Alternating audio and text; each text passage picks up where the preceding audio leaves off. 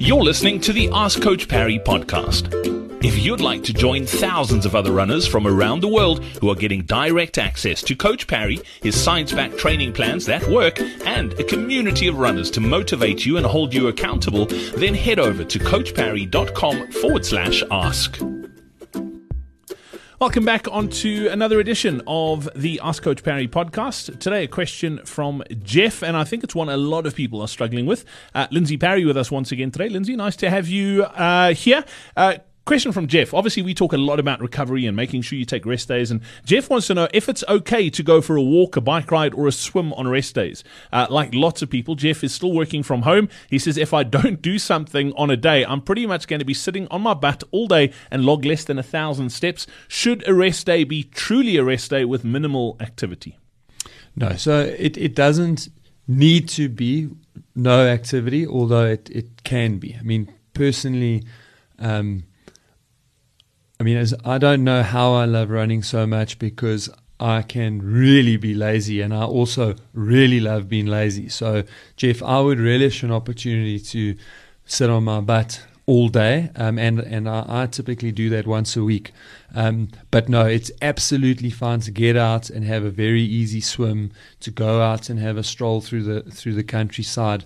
A rest day is supposed to achieve two things. The first is to allow you to get proper physical recovery so that your muscles, joints, tendons, ligaments actually have a chance to really regenerate and help you prepare for the next kind of load that is coming up. But it's also there as a good mental break. It's a day where you're not planning your life around exercise. Now, for some people, that part of it is not a rest at all. In fact, exercise literally keeps them together and keeps them sane.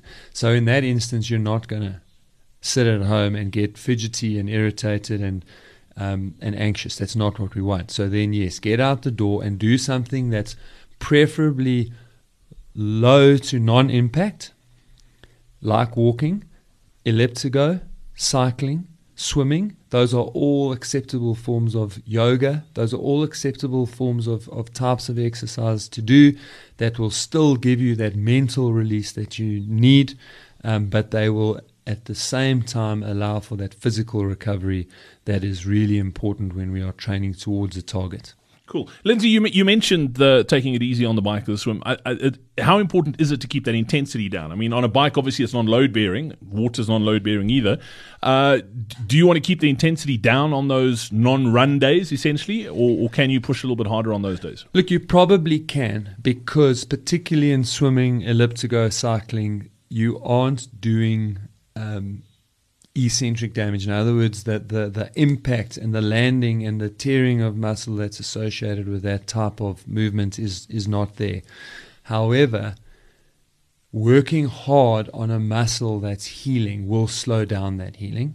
That's the first thing. And the second thing is that there's still going to be physiological stress when you train hard.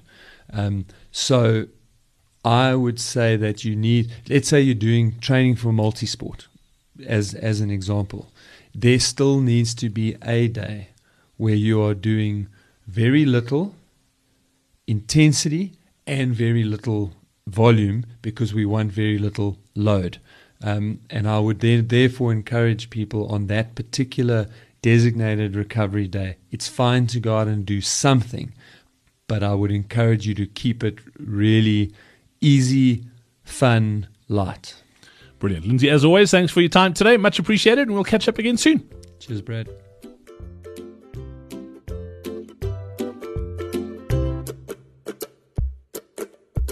Hey, it's Brad here. Before I go, if you're coming back from an injury, or if you're just starting out running and are looking for a sensible training plan to get you on track, then our MAF training plans are exactly what you need. You can get access to them as well as our team of expert coaches in the Coach Parry Training Club right now. To join the club, simply head over to coachparry.com/club or click the link in your podcast player now.